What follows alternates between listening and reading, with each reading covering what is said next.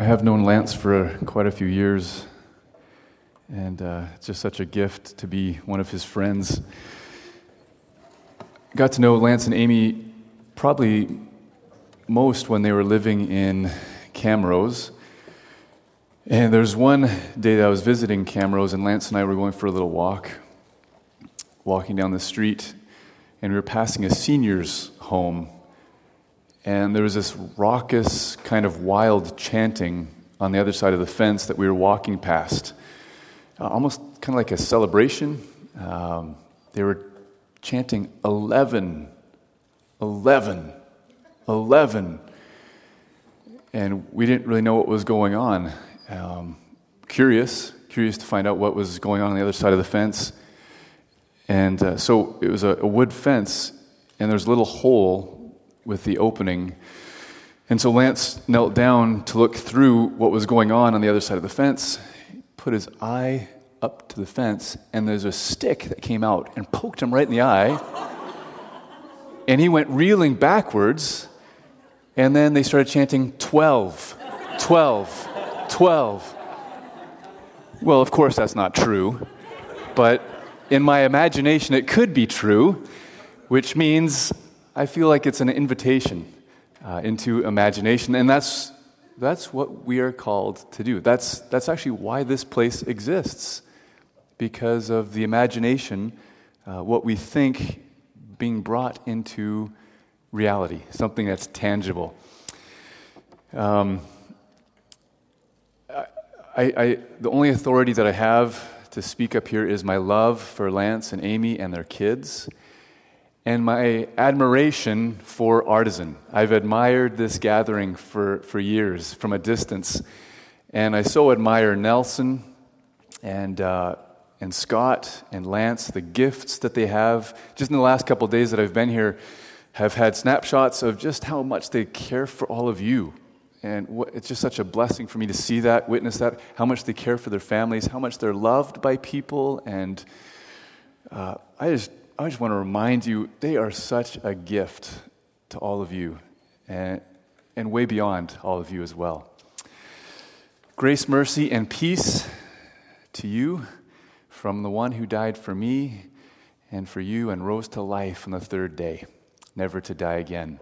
You're going through a series of practicing the ways of Jesus, being an apprentice of him. And what a great theme, what a great series.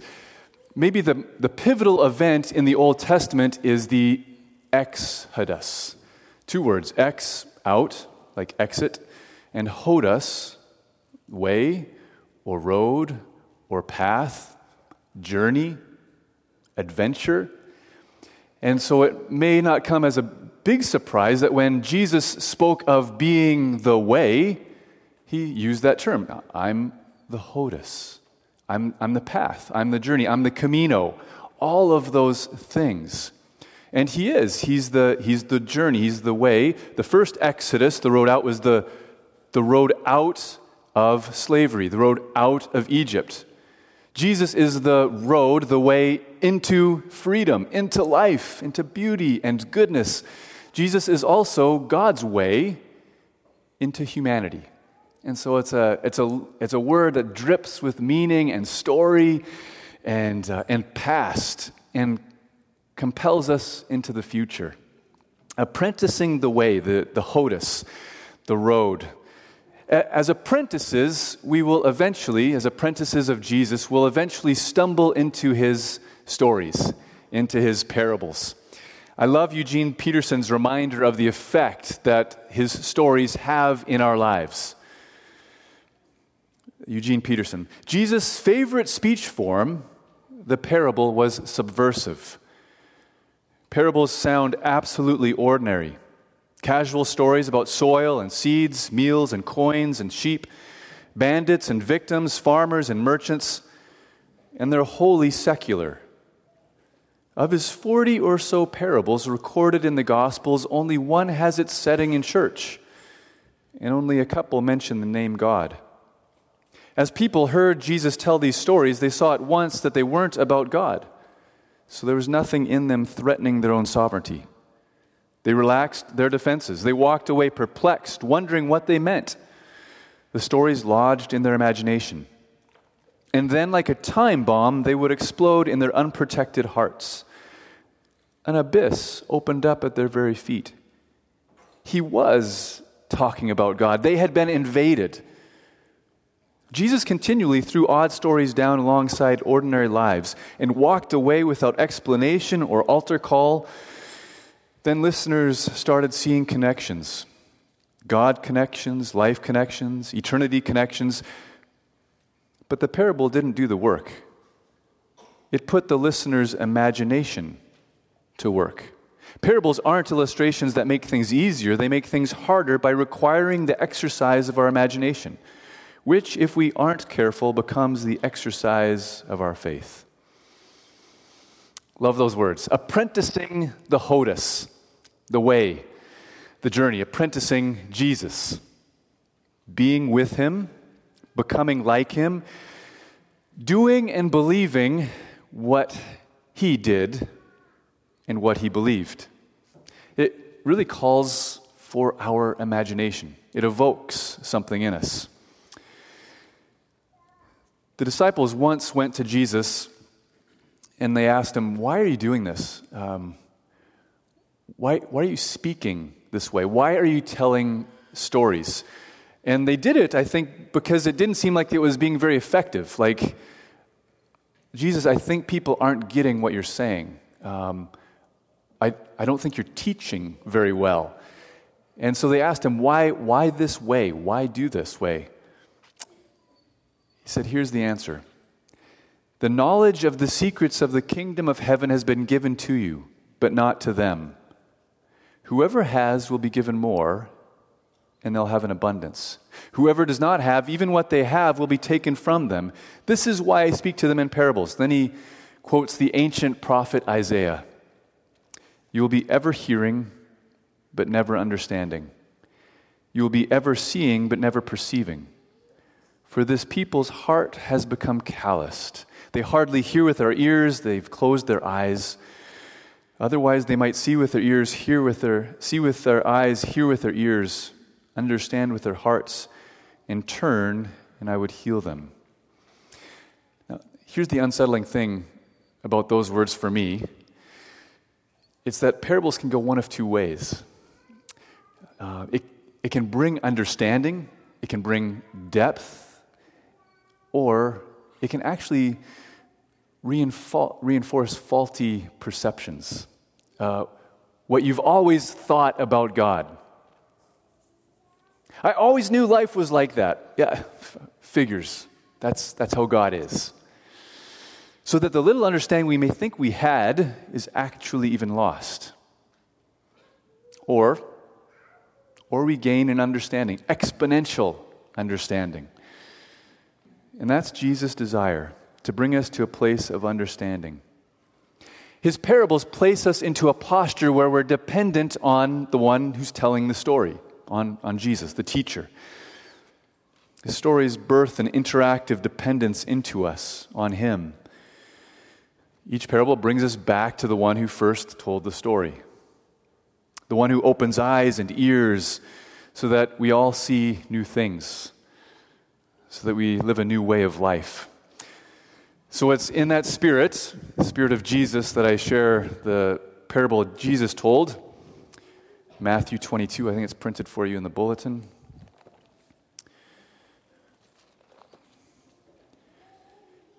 And in many ways, Jesus is telling this parable to answer the question that was asked of Him. By what authority are you speaking these things? By what authority are you doing these things? And He tells them some parables, and this is one of them. Matthew chapter 22. Jesus spoke to them again in parables, saying, "The kingdom of heaven is like a king who prepared a wedding banquet for his son. He sent his servants to those who had been invited to the banquet to tell them to come, but they refused to come. Then he sent some more servants and said, 'Tell those who have been invited that I have prepared my dinner. My oxen and fattened calf have been butchered and everything's ready. Come to the wedding banquet.' But they paid no attention and went off, one to his field, another to his business. The rest seized his servants, mistreated them, and killed them. The king was enraged. He sent his army and destroyed those murderers and burned their city. He said to his servants, "The wedding banquet is ready, but those I invited did not deserve to come. Go to the street corners and invite to the banquet anyone you find." So the servants went out into the streets and gathered all the people they could find, both good and bad. And the wedding hall was filled with guests. But when the king came in to see the guests, he noticed a man there who was not wearing wedding clothes. "Friend," he asked, "how did you get in here without wedding clothes?" The man was speechless. Then the king told the attendants, "Tie him hand and foot and throw him outside into the darkness, where there will be weeping and gnashing of teeth. For many are invited, but few are chosen." This is one of those readings, those stories that after you read it, you can say, "This is the gospel of our Lord." But you can say it, this is the gospel of our Lord? As in question. I'm struggling to hear the good news here. Well, may our imaginations be evoked. Who's the king in the story? The king who's quickly angered. The king who's offended. The king who sends out an army to burn and destroy a city. The king who's sarcastic. Who's the king? At least in my Bibles, the study versions, the notes always say something like, well, it's God. This is God. This is the king. And he sends out an invitation to come to his wedding banquet. Is that who the king is? There's a scholar out of Yale, Marty Aiken, and he's, for me, kind of done a 180 in kind of thinking this parable differently. He says, without a doubt, the first hearers of this story, when Jesus told the parable, their minds would have instantly gone to the Herods. King Herod. That's who Jesus is speaking of here. It was King Herod, the Great, who, when Jesus was born, wanted the Magi to go find out where this new king was. Remember? And he was threatened. He told the Magi, "Come back, report back to me so that I can celebrate this king." Well, the Magi knew this wasn't going to be a celebration, and so they didn't return to the king. The king was furious. The king, in his feeling of threat, had all the babies 2 and under slaughtered because of his fear of being toppled as king. That was King Herod the Great. His son, Herod Antipas, who isn't often called a king in the Gospels, Matthew does in Matthew chapter 9, calls Herod the Tetrarch, Herod Antipas, a king. He's the one who, as a celebration gift, had someone's head, John's head, decapitated, served on a platter. These are the kings that the hearers of Jesus would have thought of when he talked about this kind of a king. That's where their minds would have gone. Who in their right mind would decline the second invitation to the wedding after they've seen an entire village burned at the refusal? They've witnessed the fury of the king. Was this truly a celebration? Or was it a facade, a sham, a fraud, a counterfeit gathering? The guests are only there under threat of death by not responding, coerced by fear and fire and death, violence. But there's a disruptor in the story that Jesus tells, a guest who isn't like the other guests. He wouldn't pretend. He wouldn't cave to the king's fury. The king called him in, and looked at him instantly. Called them wedding clothes. How come you're not wearing wedding clothes?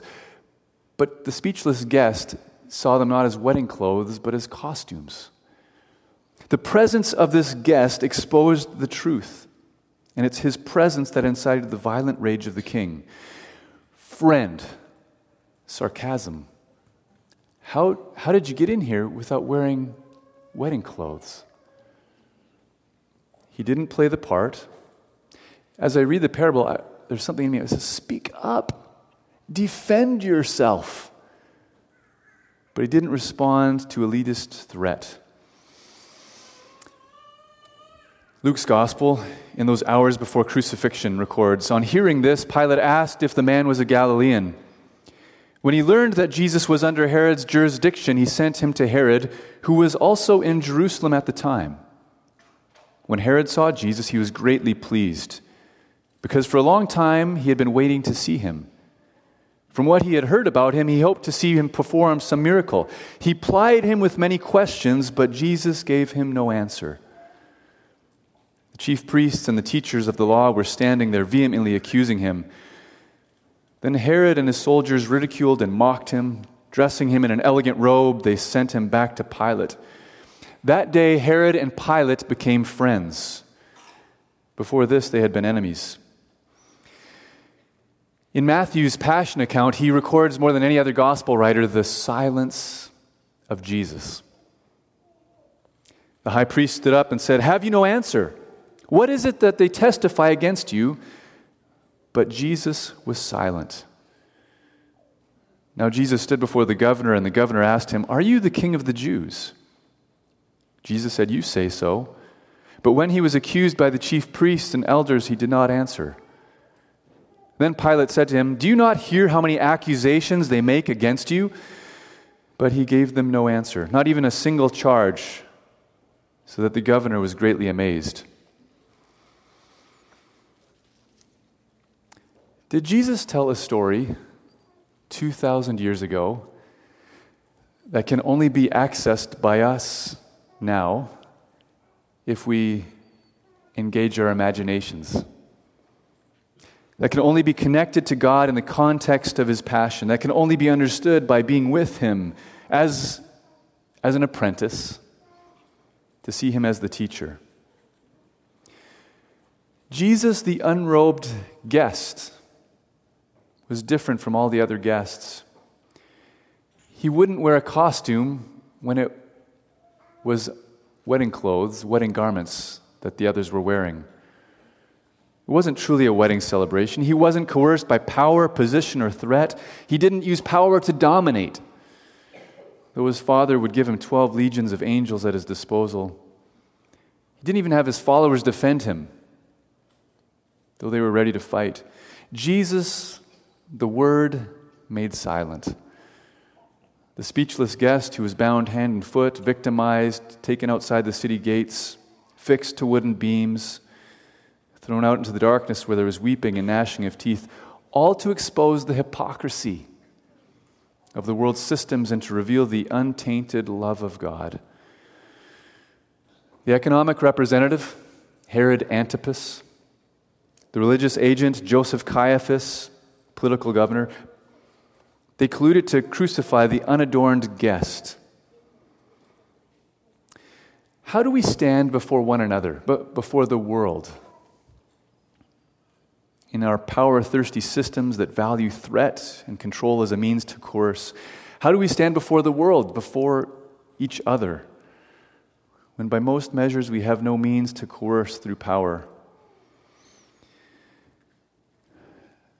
As apprentices, we first need to have this love, this stooping, condescending love that washes feet, minister to us. To be with Jesus, the Hodos, the way, the road, the unrobed guest, to have him reveal and remove our costumes. We've probably all had the experience of finding ourselves in a parade that we don't really want to be a part of. But somehow by the sheer gravity and the motion and the people, we find ourselves moving in that same rhythm, almost without thought. And then there's a disruptor.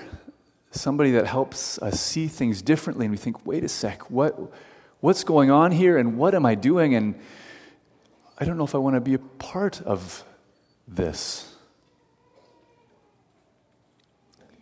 Maybe we've been like those wedding guests. We felt caught between the choice of what seems like certain death on one side and pretending on the other. Maybe we've been wounded, trapped, coerced, threatened by the economic, religious, political powers. It's to us, we need the salve of Jesus. I have a friend who was asked to be in a wedding party, and so he went to the bachelor's party and went there, and they were playing cards for a while, and then he found out this friend is a follower, an apprentice of Jesus. He claimed not to do it very well, but he was there at the party, and after a bit of time of getting to meet the other people in the wedding party and the other folks that were there, quickly found out that there was going to be female entertainment that was going to be at this party. And just like that, in that moment, he felt trapped. He knew it wouldn't be honoring to his wife, and he didn't want to be there as a follower of Jesus, an apprentice. It just didn't. He felt instantly like he wasn't wearing the right clothes. He felt trapped. He didn't want to dishonor his friend, but he knew he couldn't remain there on the other hand, and so he just shared that he needed to leave before this all took place. And it elicited from others ridicule directed in his way. And in many ways, he became speechless. Things that were being lobbed at him were framed, and there was just no way to answer any of this. And he just felt trapped and alone in the wrong clothes. And in a bit of irony that could only be God, as he was leaving the party, he met the dancer at the door and was the one that opened the door for her. We at times feel as though we're wearing the wrong clothes. And we feel trapped on one side and trapped on the other. Words from a Sufi poet. The small man builds cages for everyone he knows, while the sage who has to duck his head when the moon is low drops keys all night long for the beautiful, rowdy prisoners. The man, the woman, small man, small woman, builds cages for everyone they know, while the sage who has to duck his head when the moon is low drops keys all night long for the beautiful, rowdy prisoners. You and I, we encounter small men and small women. But at the time, rarely do they seem small to us. They seem to have power over us, influencing us. They might have titles like king or queen. We who feel trapped by systems, defined by expectations, caged by constructs of others, the sage is dropping keys all night long. The salve of his salvation is freeing. And when we hear the clink of the keys, we look to see that it's him. The sage is with us in that space. We need his mending, his good news for the poor, his freedom for the prisoner, his recovery of sight for the blind, his release for the oppressed, and the staggering, authentic celebration for the time of the Lord's favor. No costumes needed. His salve ministers to us and then ministers through us. His good news restores us and then it compels us. His freedom gathers us and then sends us. His celebration inspires us and then empowers us. As an apprentice, becoming like Jesus, we're transformed on the way, the journey. My favorite book, my favorite all-time book that I have not read is the book titled Too Pagan, Too Christian. Never read anything in the book, but on the title alone, I love it. The premise is this, that as you apprentice Jesus, if you follow Jesus, there will be some who say, your pagan friends will say, he's too Christian. She's too Christian. And your Christian friends will say, he's too pagan. She's too pagan. Too pagan, too Christian. I have a friend named Carl who lived in the Middle East for 12 years. And he's just got outlandish stories of God working in his life. Stories that I listen to them, I think, you can't make this up. He was in the Middle East when the American forces went into Iraq. I think it was 2003, 2002. And he was gathered with some friends and they began to pray. And as they were praying, they kind of sensed and were reminded that Jesus in the Gospels showed up in the places that the religious leaders least thought he would be. So, for instance, if the leaders thought that he would be in the temple, he wasn't in the temple, he was somewhere else. If they didn't think he was at the temple, then he was at the temple.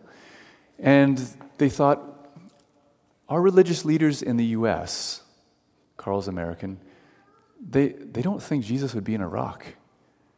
Let's go looking for Jesus in Iraq. So literally days after the statue of Saddam Hussein had been pulled down, they went into Iraq, they went to the city of Basra.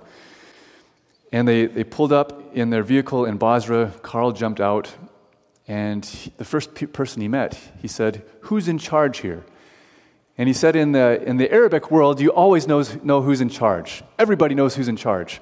And so the first person he asked, that's easy, that's Sheikh Ali. And Carl said, "I'd like to speak with Sheikh Ali."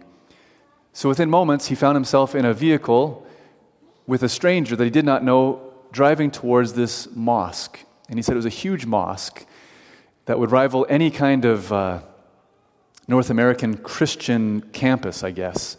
And as he got to that gathering, he walked into the mosque, and there was a cleric conference going on. It was Sheikh Ali who was at the front, and he was talking.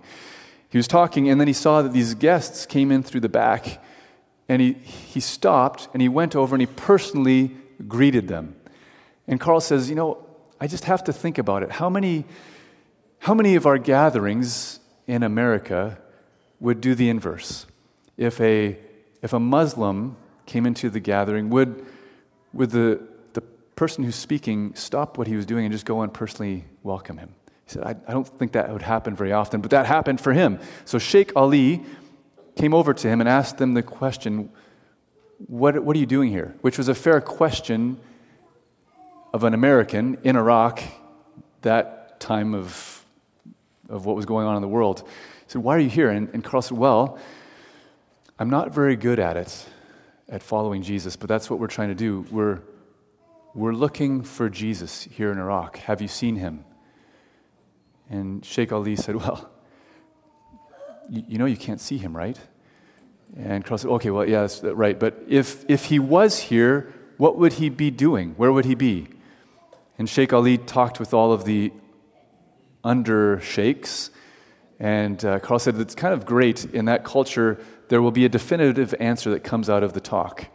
And so a few minutes went by, and the definitive answer was Sheikh Ali saying to Carl, if Jesus was here, he'd be helping the poor and helping kids. And if Jesus would be doing that, we should be doing more of that too. Would you help us do that? And so Carl began to join Sheikh Ali and the people there in serving the poor and ministering to kids. And Sheikh Ali said, "The city of Basra is mine, and I give it to you." And Carl says, to this day, he's been a man of peace and he's honored his word. Every time he goes to that city, he's welcomed and renowned. And he has freedom to move about and do the things that he sees Jesus doing in that place. Jesus shows up in our lives, in our culture, in our world, and for goodness sake, even in his own stories. where we don't think that he'd be, where we don't expect him.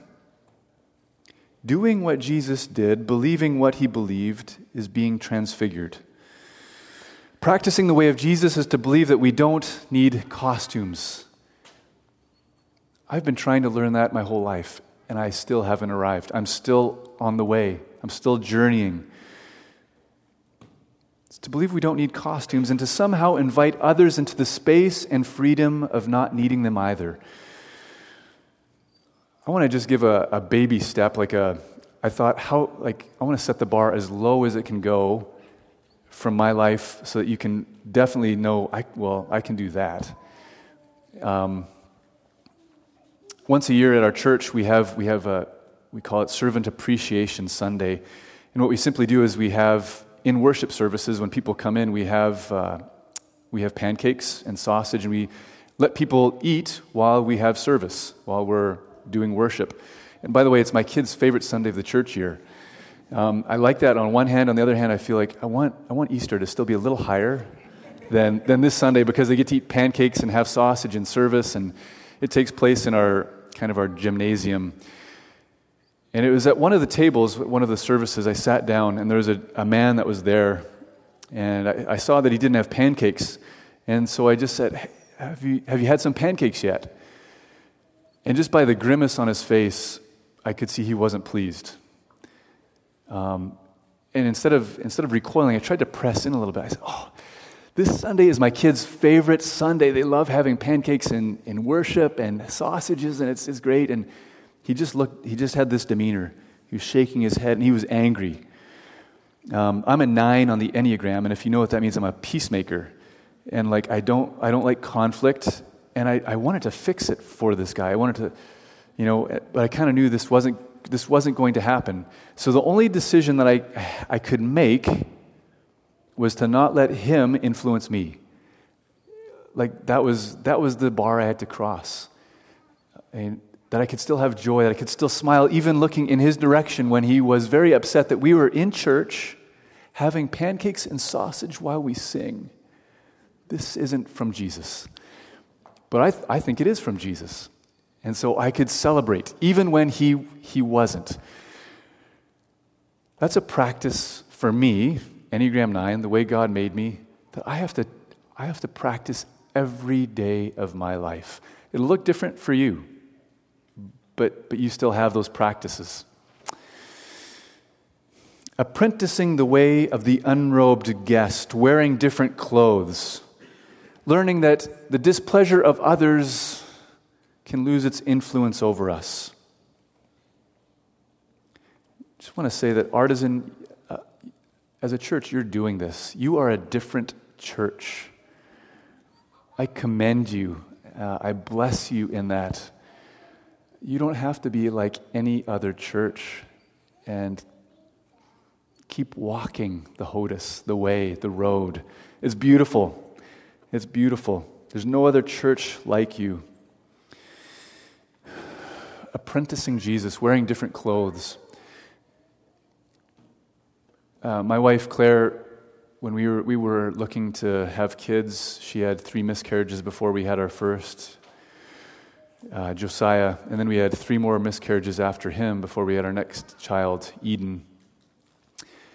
And it was in one of those scenarios, one of those miscarriages, that it was a Saturday, and Claire started bleeding, and it was just it was a struggle that day. And she just said to me, "I can't go to church tomorrow. There's no way. Emotionally, I'm a wreck. I want resurrection for this baby." And I didn't have a choice. I had to go to church. I guess I had a choice. We always have a choice. But I did go to church, our church. We have friends and mentors who pastor a different church. And Claire thought, I'm just going to go there. I'll be anonymous, don't have to talk to anybody. And I just want Dawn and Ruth to put their hands on me and to pray for resurrection for this baby. That's the only thing she wanted. And so Ruth prayed for her with grace and travail and goodness and beauty. And then Dawn prayed for her. And when Don prayed for her, after he finished praying, he looked at Claire and he started laughing, which was odd. He started laughing and he said to Claire, "Claire, I can't tell you what I've seen, but I can tell you you'll be undone with great joy." She left. I got back home that day, and she told me everything that took place. And she said, "Well, what does that mean? Does that mean the baby's going to live?" I said, I have no idea what that means. I mean, they weren't my words, first of all. I have no idea what that means. We think we know what it means since then. But those were different clothes that Don was wearing. He was laughing when Claire was crying. And I sometimes wonder if that's the kind of thing it means for us as apprentices of Jesus. Not being different for different sake, but just hearing a different music and moving with a different rhythm and having less influence from the systems that we find ourselves in, so that we could maybe laugh when others cry and maybe cry while others celebrate. Wearing different clothes might mean these things. Might mean we're silent when others celebrate when others see failure. If we exercise our imagination from Jesus' parable, we'll begin to see how entangled we are with Him in God connections, in life connections. For you, it might mean staying attentive to the places where people would not want to be if they were truly free of threat or addiction or coercion or expectation. Wearing different clothes for you might mean that you're a disruptor of facades, an exposer of threats, a liberator of the oppressed. It could mean not battling force with force, or when others take out a soccer ball and kick it, you not kicking the ball back, but taking out a tennis racket and hitting a tennis ball back.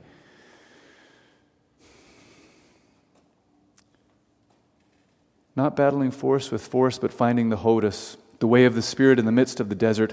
Wearing different clothes could mean living uncoerced, but living compelled. Not being influenced by systems, but being willing to enter into the system for love's sake. Wearing different clothes might mean for you that you have a label lobbed your way. Too pagan. Too Christian. Could mean you have to duck your head when the moon's low as you drop keys for the beautiful, rowdy prisoners. Apprentice Jesus and wear different clothes. Have courage in Jesus and leverage everything to Him and also have His courage. Believe in Jesus and also believe like Jesus. If you have ears to hear, then hear. The knowledge of the secret of the kingdom of heaven has been given to you. You have it. And by Jesus' own word, you'll be given more and you'll have an abundance. The parable of the wedding banquet. I don't know about you, but for me, it's now an odd title for the parable, for the story, when it's framed to the silent guest. It's not that Jesus isn't into weddings. It's that he wants the real kind. The one that lasts into the resurrection, the kind with true celebration, the kind with no costumes but clean garments, the kind of celebration free of coercion and fear, the kind filled with delight and music and dancing. Another name is worship. In Paul's words to Timothy, reflect on these things. I'm confident the Lord will give you insight into all this. He'll give you imagination. Ask it in Jesus' name for His sake. Amen.